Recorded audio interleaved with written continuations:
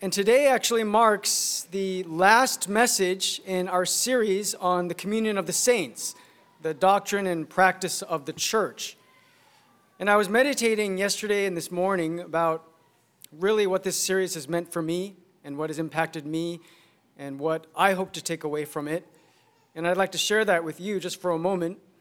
I have no impressions that each and every single one of us, by rote memory, are going to recall every single theological concept or practical principle that we have discussed in a series of 15 messages over the past 8 months. I do not have that impression, and neither should you. But if you are going to remember one thing from this series on the doctrine and practice of the church, I hope it is this: Jesus Christ loves his church, and so should we. The Lord Jesus Christ loves his groom, the bridegroom loves his bride, and so should we. That's what I hope that you will take away from this series over the past 8 months. On that note, if you would, please take your Bible and turn with me to John chapter 13. John chapter 13. We'll be reading verses 34 and 35. John 13, 34 to 35.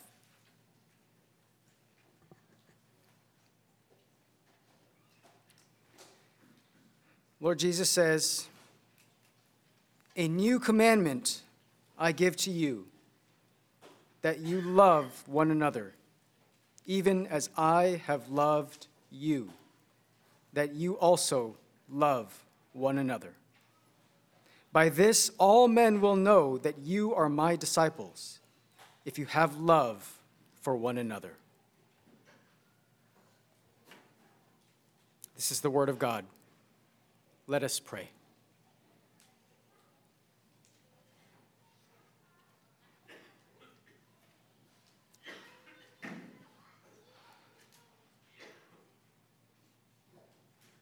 Our Father who is in heaven,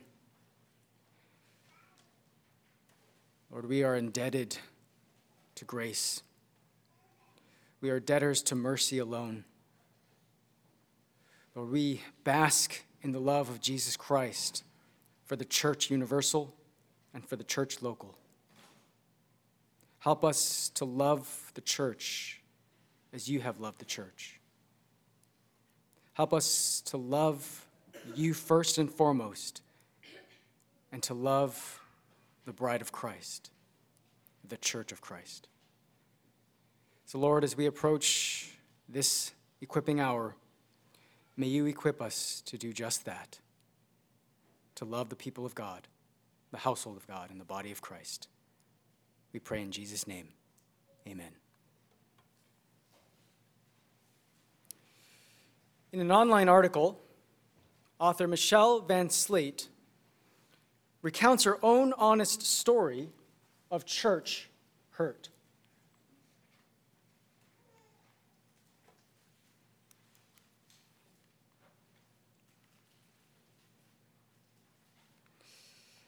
She writes, "Slamming the telephone onto the receiver, I flung my words of frustration at my husband, who sat in the family room watching the latest episode of Star Trek.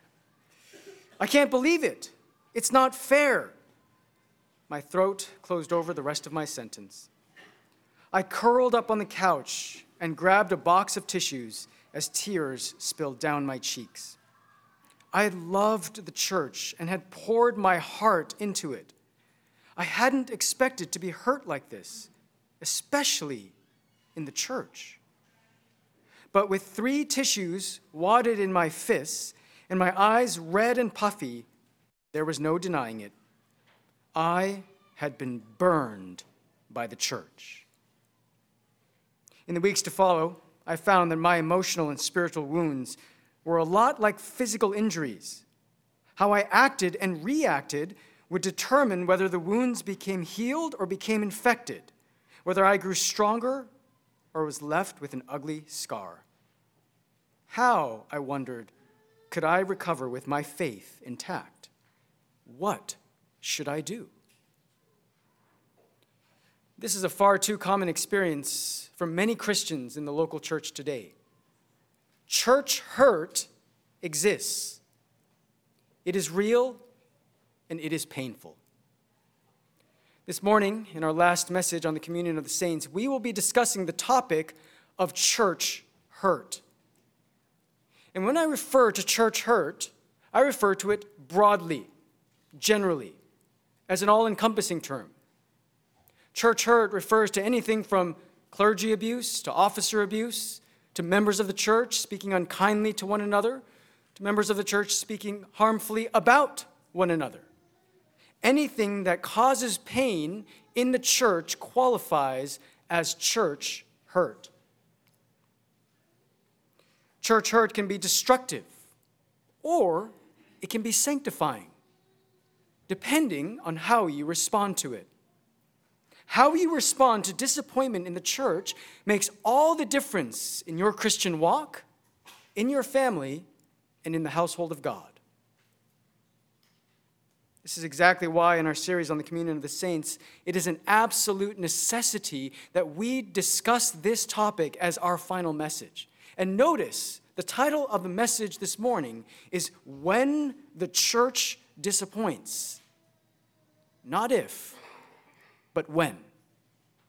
When the church disappoints.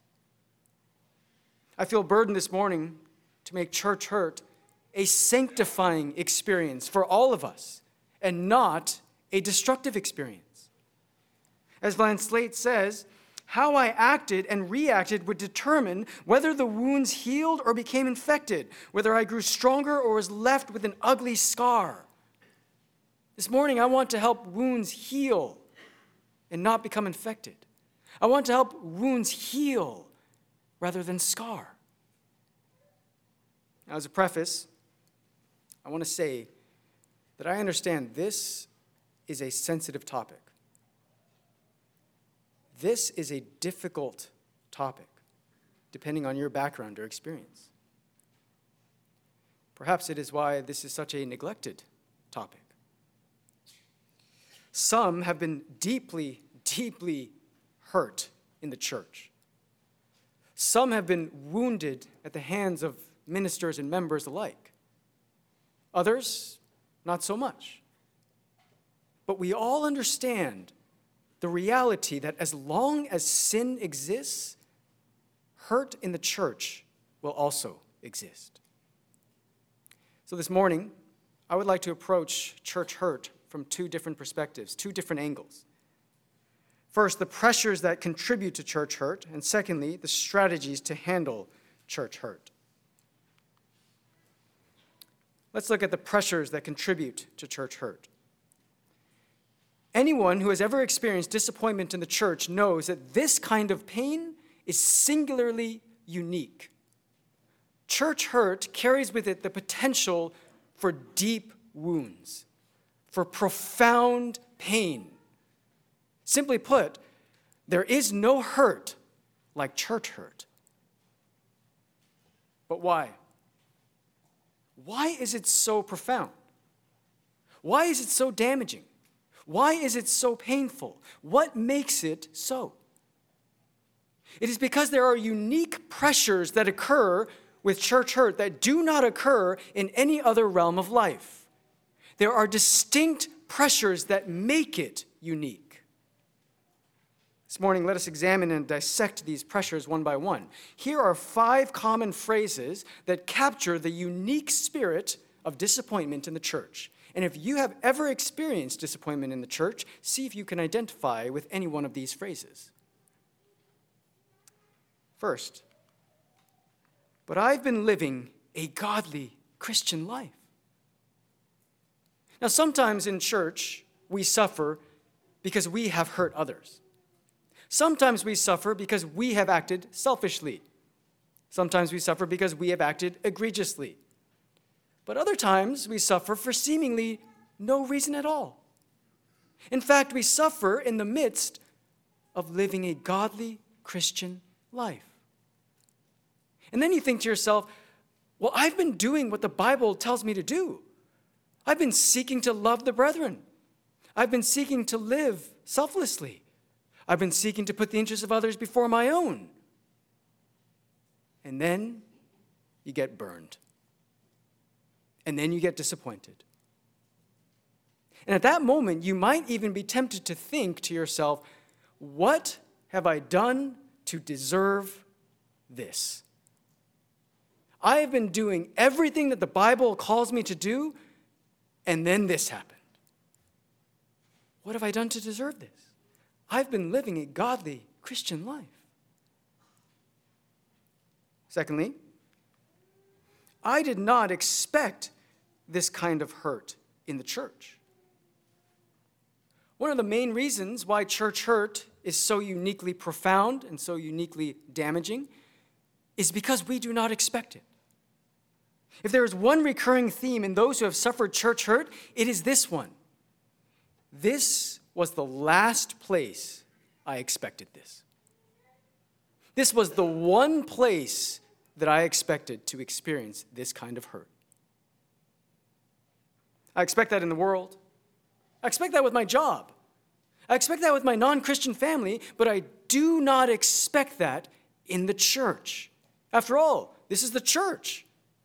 This is the one place out of every place in the world where we are called to love one another, where we are called to be kind to one another, to bear one another's burdens. So when you hear people speak about their disappointment, you can often hear a tone of surprise, a tone of shock, a sense of disillusionment. Sally Scamell says, a central reason for hurt in churches is that we expect church life to be safe and full of God's love, grace, and mercy. We might acknowledge that little hurts could happen, but we certainly are not prepared for anything significant. In our workplace, we might expect trials and persecutions, but not in our church setting. As one pastor explained to me, we come to church as a refuge, expecting protection from the world. But church life is more like a workshop, a place to practice what we preach.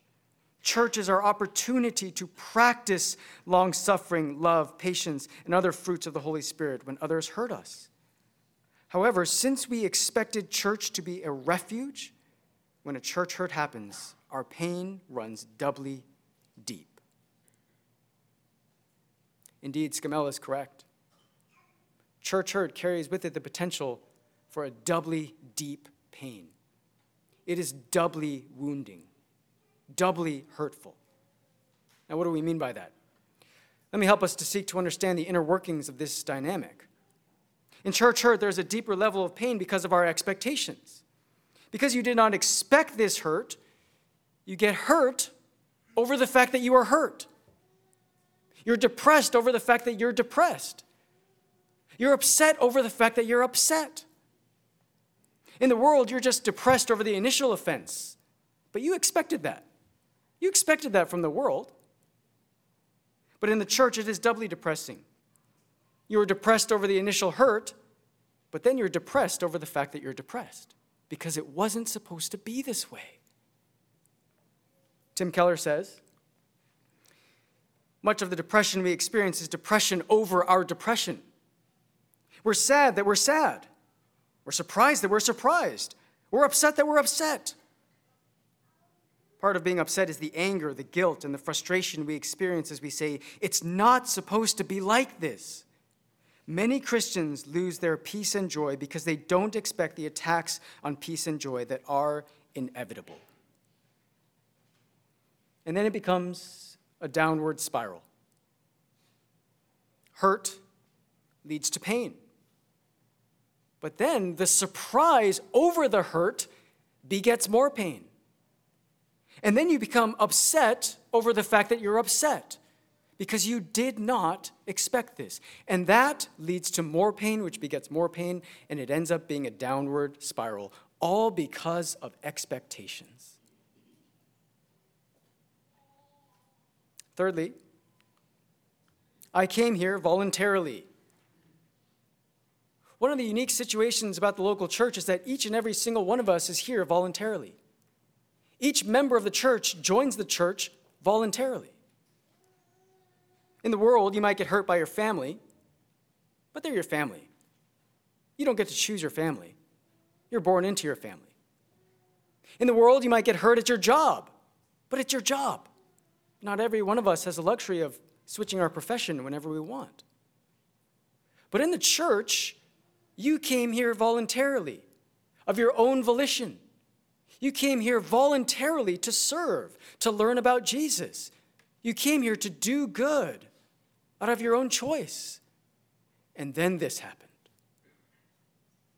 It is the voluntary involvement in the church that makes church hurt even more difficult to swallow. Fourthly, I feel pressure to forgive. In the church, there's a certain expectation that we are to behave or to act or to treat each other in a specific way. Therefore, after church hurt is sustained, what can be even more painful is the pressure to overlook the wrong, to forgive it. Even while you're still trying to process the hurt, you feel a certain kind of pressure, whether implicit or explicit, you feel a certain kind of pressure to forgive even before you are ready. After all, it's a church.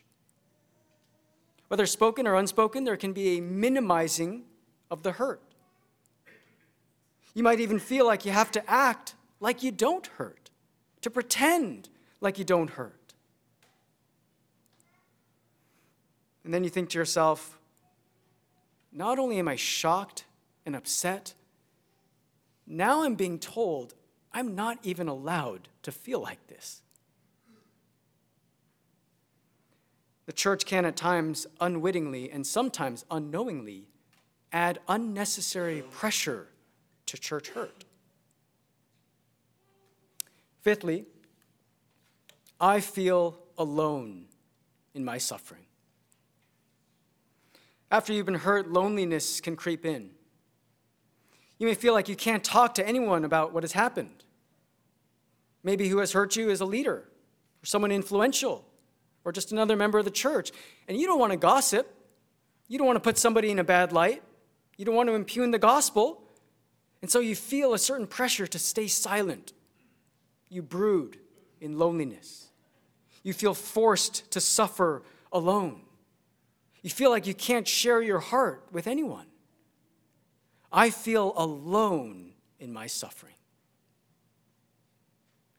These are 5 unique pressures that make church hurt uniquely painful. But we must not stop here. Now that we have identified the pressures, we must see how we can biblically respond to each one of them. So let us move on to strategies to handle church hurt. First, adjust your expectations. Adjust your expectations. Expectations are everything. Whether we know it or not, expectations govern our lives. Expectations are the filter through which we read our experiences. They are the grid through which we interpret reality. C.S. Lewis says, if you're shown a hotel room you've been told is the honeymoon suite, your expectations will be high. If there's no plush carpet, spa, and champagne, you'll be disappointed. On the other hand, if you've been told before the door opens that it's a jail cell, you'll be delighted to find even modest comforts. It is the same room. It's the same exact room. But our impression of the room depends entirely upon our expectations. Nothing about the room has changed. Only our expectations have changed. Our world is shaped by expectations. Our reality is shaped by expectations. And our experience in the church is shaped by expectations. Expectations are everything. In his classic book on church community, Life Together, Dietrich Bonhoeffer talks about what he calls a wish dream. A wish dream occurs when a Christian has a preconceived notion about how church life should be. We have our own ideas about what the church should look like, about how church should act, about what people should say. And our wish dream ends up dictating how we view life in the local church. Listen closely to Bonhoeffer. Innumerable times, a whole Christian community has broken down because it had sprung from a wish dream. The serious Christian set down for the first time in a Christian community is likely to bring with him a very definite idea of what Christian life together should be. But God's grace speedily shatters such dreams. By sheer grace, God will not permit us to live even for a brief period in a dream world. He does not abandon us to those rapturous experiences and lofty moods that come over us like a dream. Only that fellowship, with all its unhappy and ugly aspects, begins to be what it should be in God's sight, begins to grasp in faith the promise that is given to it. Every human wish dream that is injected into the Christian community is a hindrance to genuine community and must be banished if genuine community is to survive. He who loves his dream of a community more than the Christian community itself becomes a destroyer of the latter, even though his personal intentions may be ever so honest and earnest and sacrificial. Brothers and sisters, if we're honest with ourselves, we all have a wish dream. Every single one of us has a wish dream. We all come to church every Sunday morning with a preconceived notion, a preconceived idea about what church should look like. Brothers and sisters, do you love your idea of a Christian community more than the Christian community itself? This is why Bonhoeffer says that it is an act of grace that our wish dreams are shattered. Because you know the reality about dreams? Not everyone has the same dream. Your dream is different from my dream, and it's different from someone else's dream. If our wish dreams are shattered, that prevents us from seeking to create the local church in our image. It prevents us from seeking to impose our expectations on the local church. This is why it is so important that our perception of the church is rooted not in our own personal wish dream, but it is rooted in the Word of God. As Christians, we must allow two biblical realities to shape our expectations: the reality of the fall and the reality of redemption, the reality of sin and the reality of salvation. These two realities must govern our expectations. The reality of sin prevents us from having overly optimistic expectations. The reality of sin prevents us from having unrealistic expectations. It prevents us from being taken by surprise. If you are constantly being surprised that you are disappointed in the church, perhaps it is because you have forgotten that the church is made up of sinners saved by grace. Sinners. We are all sinners, each and every one of us. Therefore, suffering should not surprise us. Disappointment should not surprise us. We will all fall short. However, the reality of salvation prevents us from losing hope. The reality of salvation prevents us from becoming overly pessimistic in our expectations. The reality of redemption prevents us from despair. If you are constantly thinking that Christians are just hopeless people, they're ridiculously hopeless, they're beyond repair, you've got bitterness festering in your heart because this is just so hurtful, I can't even believe it. Nothing is ever going to change. If that's your attitude, then you have forgotten that we are sinners saved by grace. You've forgotten the redemption of the reality of redemption, the hope of salvation, the hope of sanctification, the hope of glorification. If we keep these two realities in mind, the reality of sin and the reality of salvation, we will never be surprised by brokenness, and we will also never allow ourselves to wallow in brokenness. We will never be surprised by hurt, but we will also never abandon ourselves to hurt. If we allow these two biblical realities to shape our expectations, we will be both realistic and hopeful whenever we are disappointed in the church. Secondly, search yourself for spiritual pride. Matthew 7:3-5 says, "Why do you look at the speck that is in your brother's eye, but do not notice the log that is in your own eye? Or how can you say to your brother, 'Let me take the speck out of your eye,' and behold, the log is in your own eye? You hypocrite, first take the log out of your own eye, and then you will see clearly to take the speck out of your brother's eye." Brethren, again, we must remember that we are all sinners saved by grace. We need to take a look in the mirror. We need to examine ourselves. We need to be introspective. So the simplest question to ask in any episode of Church Hurt is, am I in any way being prideful in this whole situation? Am I in any way hurting others? Am I in any way seeking to glorify myself rather than to glorify God? Many times we have our own heart work to do. As one writer says, pursue the holiness you hope for in others. One of the most practical ways to do this is to pray, to take your hurt to God in prayer. If you are hurting, pray for yourself. Pray introspectively. Put your pride under the microscope of prayer. Bring your heart before the Lord. But you should also pray for your offender.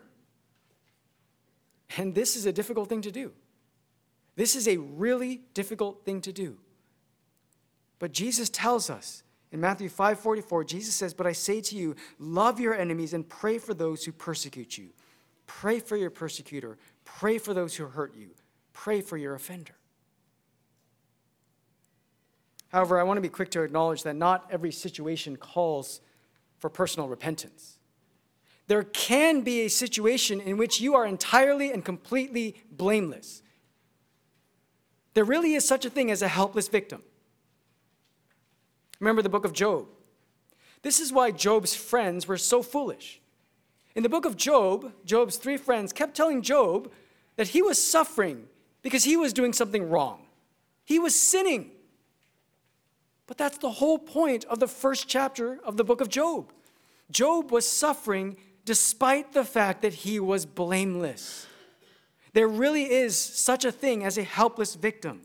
And here's where I want to make myself abundantly clear. When I say we must search ourselves for spiritual pride, I do not mean we blame the victim. We must never blame the victim. In cases of church abuse or in cases of abuse in general, blaming the victim is among the most hurtful, most harmful things that you could possibly do. Thirdly, evaluate church hurt in a spirit of love. 1 Corinthians 13:7 says, "Love bears all things, believes all things, hopes all things, endures all things." Love believes all things. Now, what does that mean? Does that mean I'm supposed to blindly have faith in the one who hurt me? No. It means to give the benefit of the doubt. It means to assume the best of one another. To evaluate church hurt charitably. If someone really hurts you, maybe it wasn't their intention to hurt you. Maybe they weren't acting intentionally malicious. In this case, 1 Peter 5:8 says, "Love covers a multitude of sins." This means if it's a small thing, if it's something that you can overlook in a spirit of graciousness, if it's clearly unintentional, then let love cover a multitude of sins. Let love reign. Let love rule. On the other hand, sometimes church hurt is purposeful. There are cases in which hurt is clearly malicious. Sometimes there is abuse involved. In cases of abuse, you cannot tell the abused person, "Oh, just let love cover a multitude of sins. I think you should just forgive and forget. Let's move on and act as if it never happened." No. If there is abuse happening, you need to involve the proper authorities. It is right to involve the proper authorities. If there's physical or sexual abuse, you need to call the police. You need to take it to the police. If it involves children, you need to involve Child Protective Services. You need to involve the elders. You need to bring in oversight. If crimes are committed, we need to deal with them justly. Now, in this discussion of the importance of love and dealing with church hurt, I would like to caution against another extreme to which we might be tempted. And this is the extreme of, well, I've been hurt in the church, so I'm just not going to love anymore. I've been hurt in the church. I made myself vulnerable, so I'm just not going to make myself vulnerable anymore. I've been hurt in the church, so I'm just going to close myself off from everybody, and then I won't get hurt anymore. I will not allow myself to love anymore. Well, that is an alternative. But for the true Christian, for the true disciple of Jesus Christ, that is an unacceptable alternative. How do I know that's unacceptable? Because Jesus himself told us that that is an unacceptable alternative. True disciples are marked by love. John 13:34 says, "A new commandment I give to you, that you love one another, even as I have loved you, that you also love one another." Without love, we are nothing. True disciples are marked by love. True followers of Jesus Christ love one another. That's what it means to be a disciple of Jesus Christ. C.S. Lewis, in The Four Loves, says this: "To love at all is to be vulnerable. Love anything, and your heart will be wrung and possibly broken. If you want to make sure of keeping it intact, you must give it to no one, not even an animal. Wrap it carefully round with hobbies and little luxuries. Avoid all entanglements. Lock it up safe in the casket or coffin of your selfishness. But in that casket, safe, dark, motionless, airless, it will change. It will not be broken. It will become unbreakable, impenetrable, irredeemable. To love is to be vulnerable." If you are committed to the true Christian life of love, then you will be vulnerable. If you are committed to the true life of Christ-like love, it is a life of risk. The life of love is a risky life. But this is the way of Jesus, is it not? Jesus left the ultimate security with his Father in heaven, and he came to be vulnerable to the point of death. Jesus came to love us, and he came willing to be hurt, willing to be killed. This is the way of Jesus. And Jesus wants us to do the same, to be like him in the way that we love one another.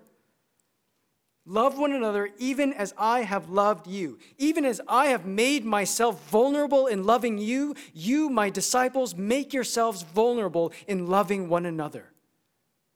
The life of godliness is the life of vulnerability. The life of godliness is the life of risk.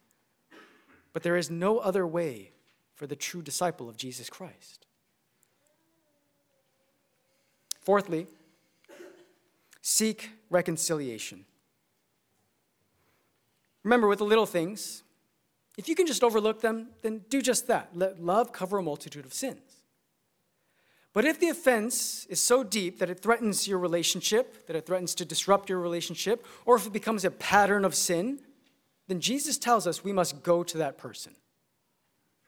Matthew 18:15 says, "If your brother sins, go and show him his fault in private.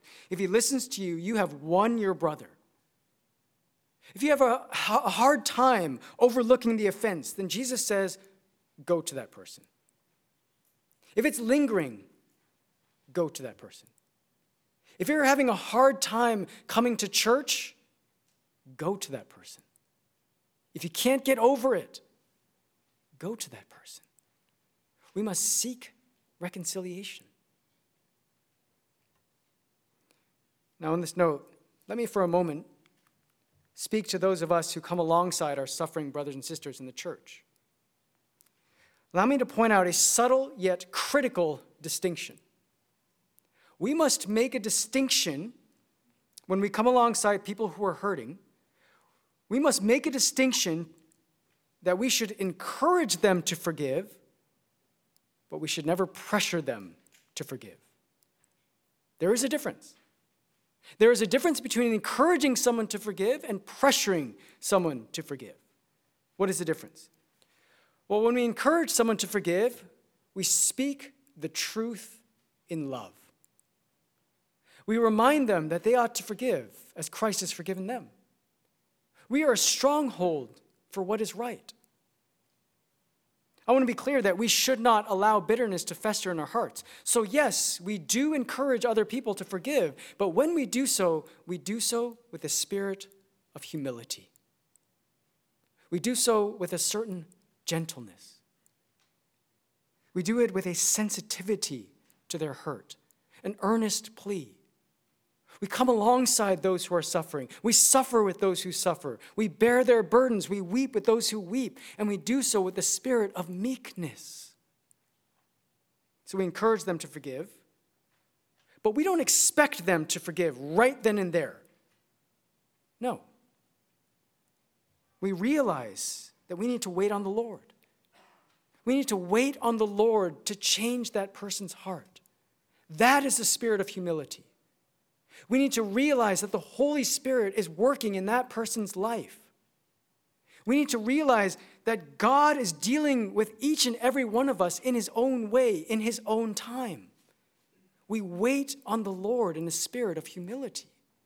We entrust that person to the Lord.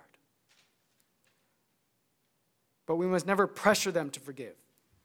We must never coerce them to forgive, or guilt trip them to forgive, or force them to forgive. So when someone is suffering in the church, you must never go to them and say, well, you just need to forgive and forget and move on. Hasn't it been long enough? I mean, we've been going through this over and over and over again. You just need to let go of this. Or perhaps it's something more subtle. Well, if you were really spiritual, then you would forgive. You know, the mature thing to do is just to forgive. What you're implying is, if they're not quick to forgive, then they're just not a really good Christian. If they're not quick to forgive, then they must not be a very mature Christian. That's pressuring. That is compounding the hurt. That is adding unnecessary guilt to the hurt. That kind of pressure is potentially very damaging to someone who is hurting. Now these suffering saints are not only dealing with the original hurt, they are now dealing with the added pressure to forgive. So yes, as Christians, we are all called to forgive, each and every one of us. But we must always remember that everyone's timing is different. Your timing is different from mine. God's timing is different from ours. We so often want to do it our way, right here, right now. Let's just get this done with and over with. But healing takes time. Grieving takes time. Building trust takes time.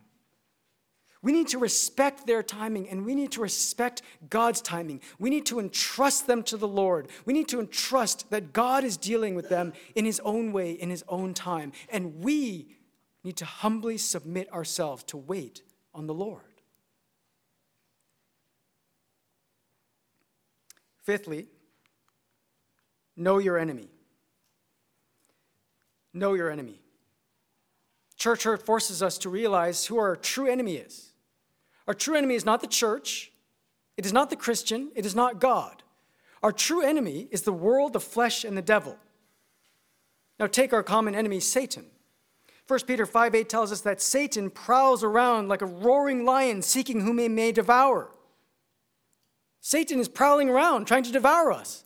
We need to open our eyes to that. Satan is seeking to sift you like wheat.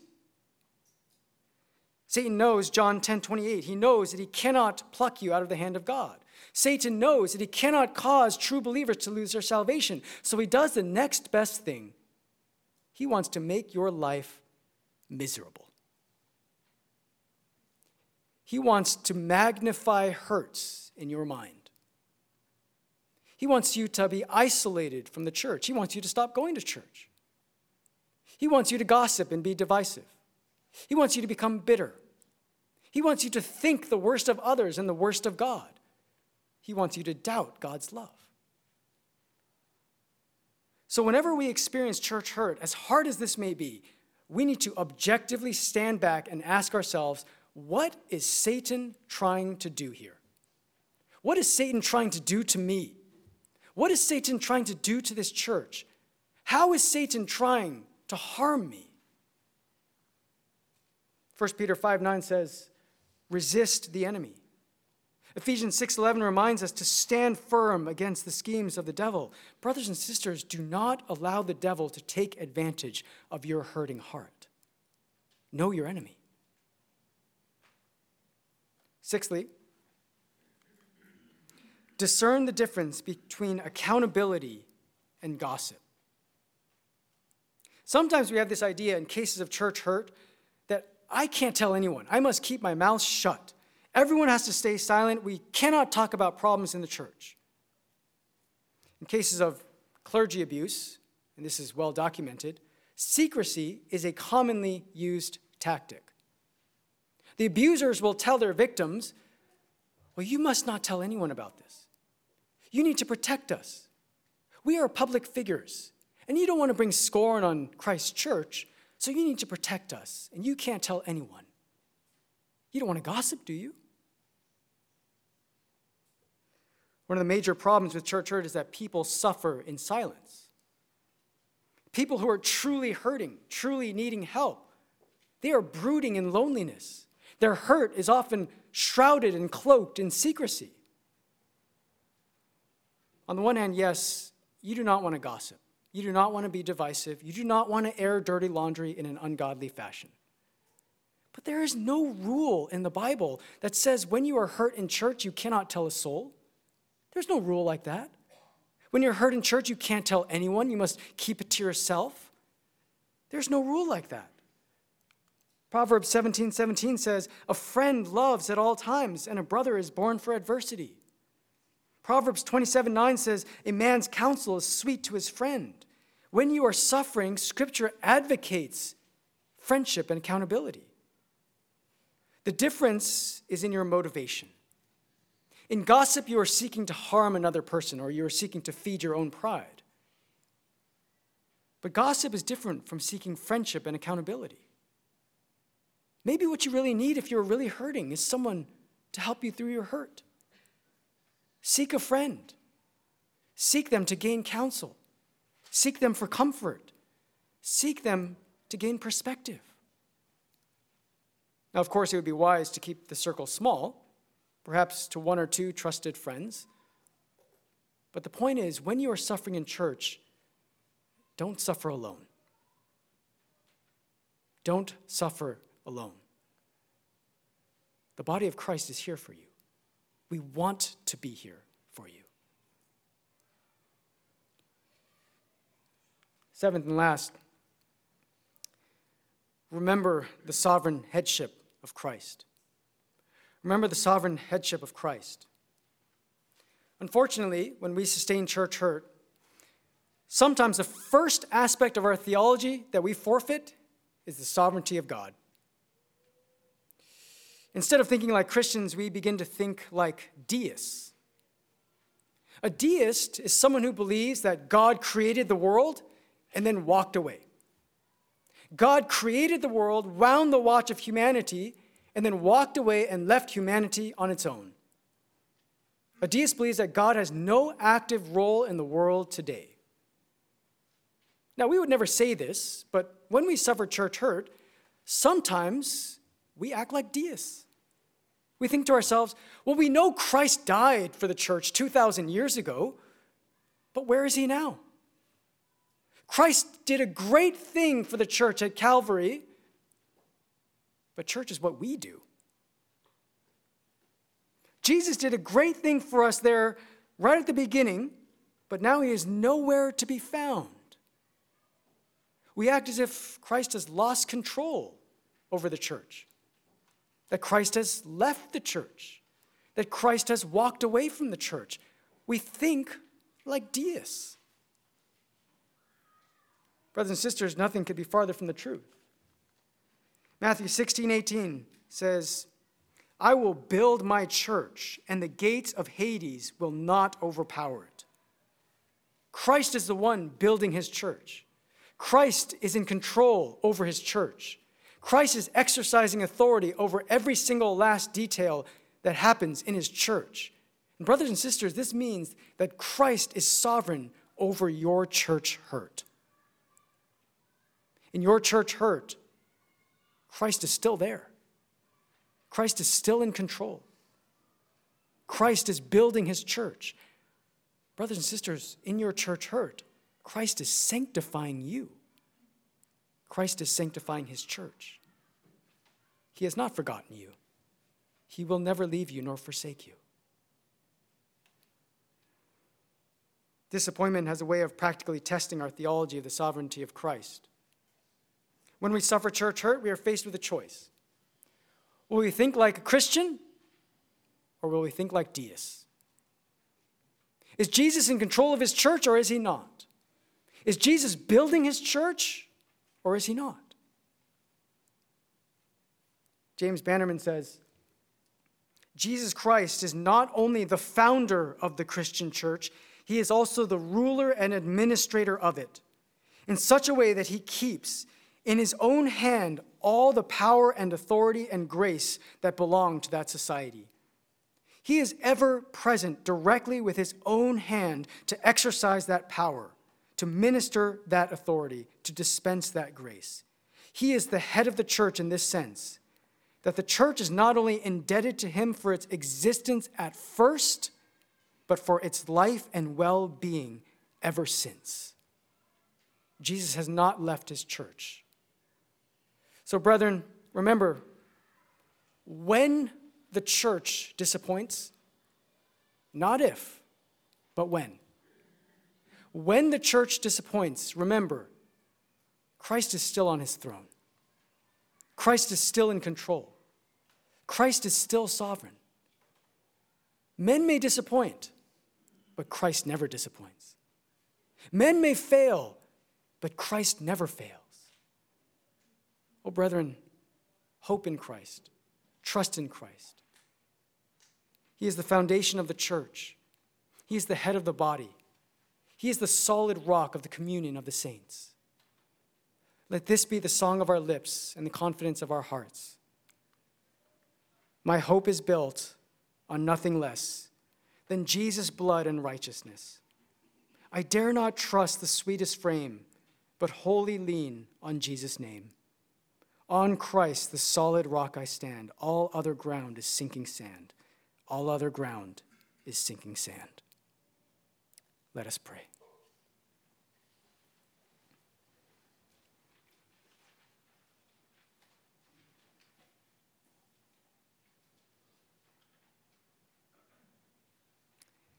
O Lord Jesus, you are our solid rock. You are our foundation. You are our refuge. You are a bulwark never failing. You are our tower of strength. You are our comforter, our keeper. Lord, let us come to you with all of our hurts. Let us remember that you are sovereign over your church and over every single church hurt. Thank you for loving us. We pray in Jesus' name. Amen.